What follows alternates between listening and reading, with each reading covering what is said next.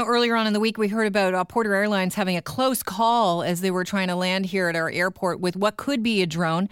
There's been a lot of stories in the paper about drones and, how their negative effects and, people spying on other people with their drones or them possibly interfering with air traffic and the likes, and maybe we'll have to move on to registering your drone. But I think this is such an interesting story. Defibrillator-equipped drones could be first on the scene as far as cardiac arrest patients go.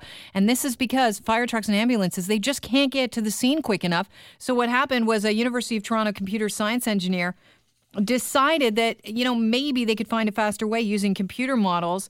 He has determined strategically placed drones could carry defibrillators and beat ambulances to the scene by a lot, cutting response times in half, which is incredible because only 10% of people who suffer cardiac arrest outside of a hospital survive. We're joined now by Michael Nolan, who is chief of the Renfrew Paramedic Service and in charge of the drone pilot project that will be working on this.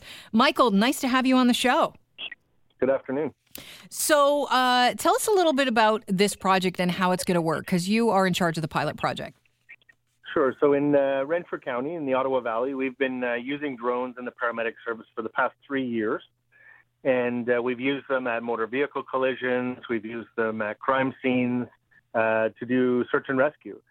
This pilot project is going to allow us to be able to work with Transport Canada to fly beyond visual line of sight. So beyond the operator being able to see the drone at all times. And when we can do that and be able to deliver a life-saving device such as a defibrillator, it really gives us an advantage as a paramedic service.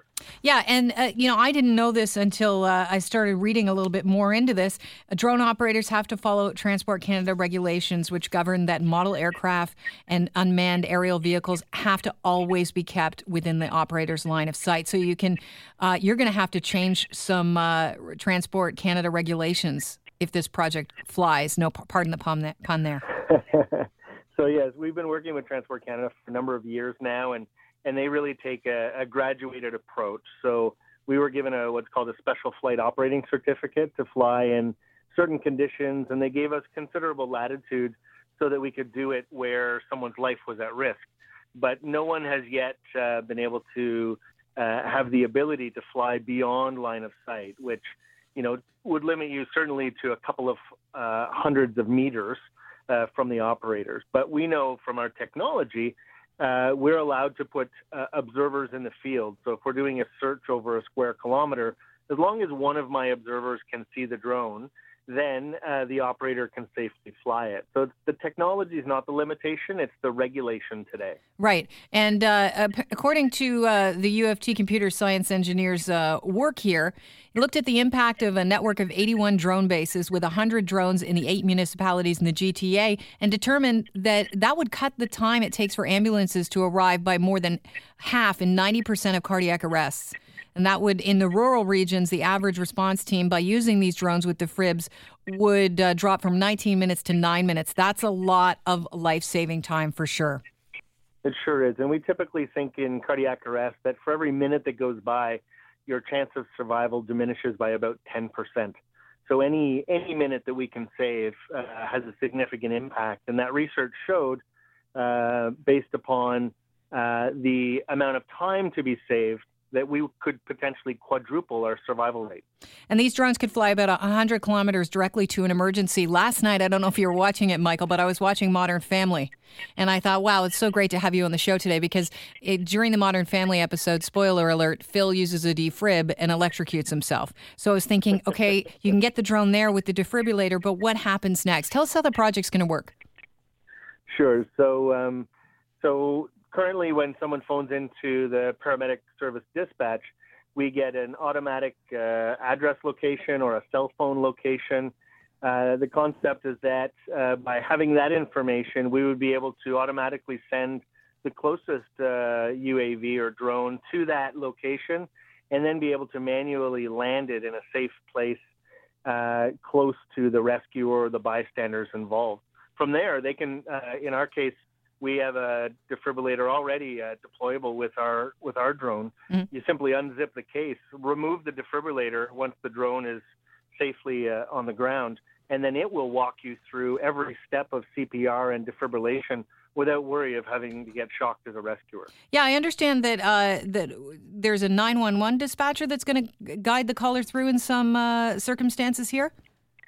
Yeah, and that's the key part, is that it allows the paramedics to continue to do what they've been doing, but will allow the dispatch center to be able to send the drone with the defibrillator ahead.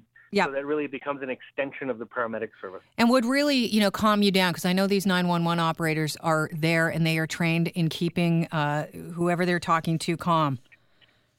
That's right. And today, when you phone 911 for someone who's in cardiac arrest, they'll walk you through every step of CPR, let you know where the local or closest defibrillator is. But unfortunately, 85% of sudden cardiac arrests don't occur in public places. So this program would really be targeting where we don't already have a public access defibrillator. It's a game changer. And so I know the one question that people are thinking right now as we wrap up this interview, Michael, is how is this going to work in inclement winter weather? Will these drones be able to fly? They will, actually. They have significant tolerances, better than, for, say, a helicopter or an airplane. They do have some limitations, such as freezing rain, as any aircraft does. But the risk-benefit in terms of being able to send a drone with a defibrillator for someone that we know that's the only thing that's going to make a difference between life and death, it allows us to be able to judge the circumstances and give them the benefit of that service, even when the weather is poor. How long till you think this is up and running? Well, we're working with Transport Canada very closely now. We're in discussions next week, hoping to launch our first pilot program in the first quarter of 2017, and I'd like to see it fully operational within 5 years. Michael, I appreciate you joining us. Exciting work you're doing. Thank you so much.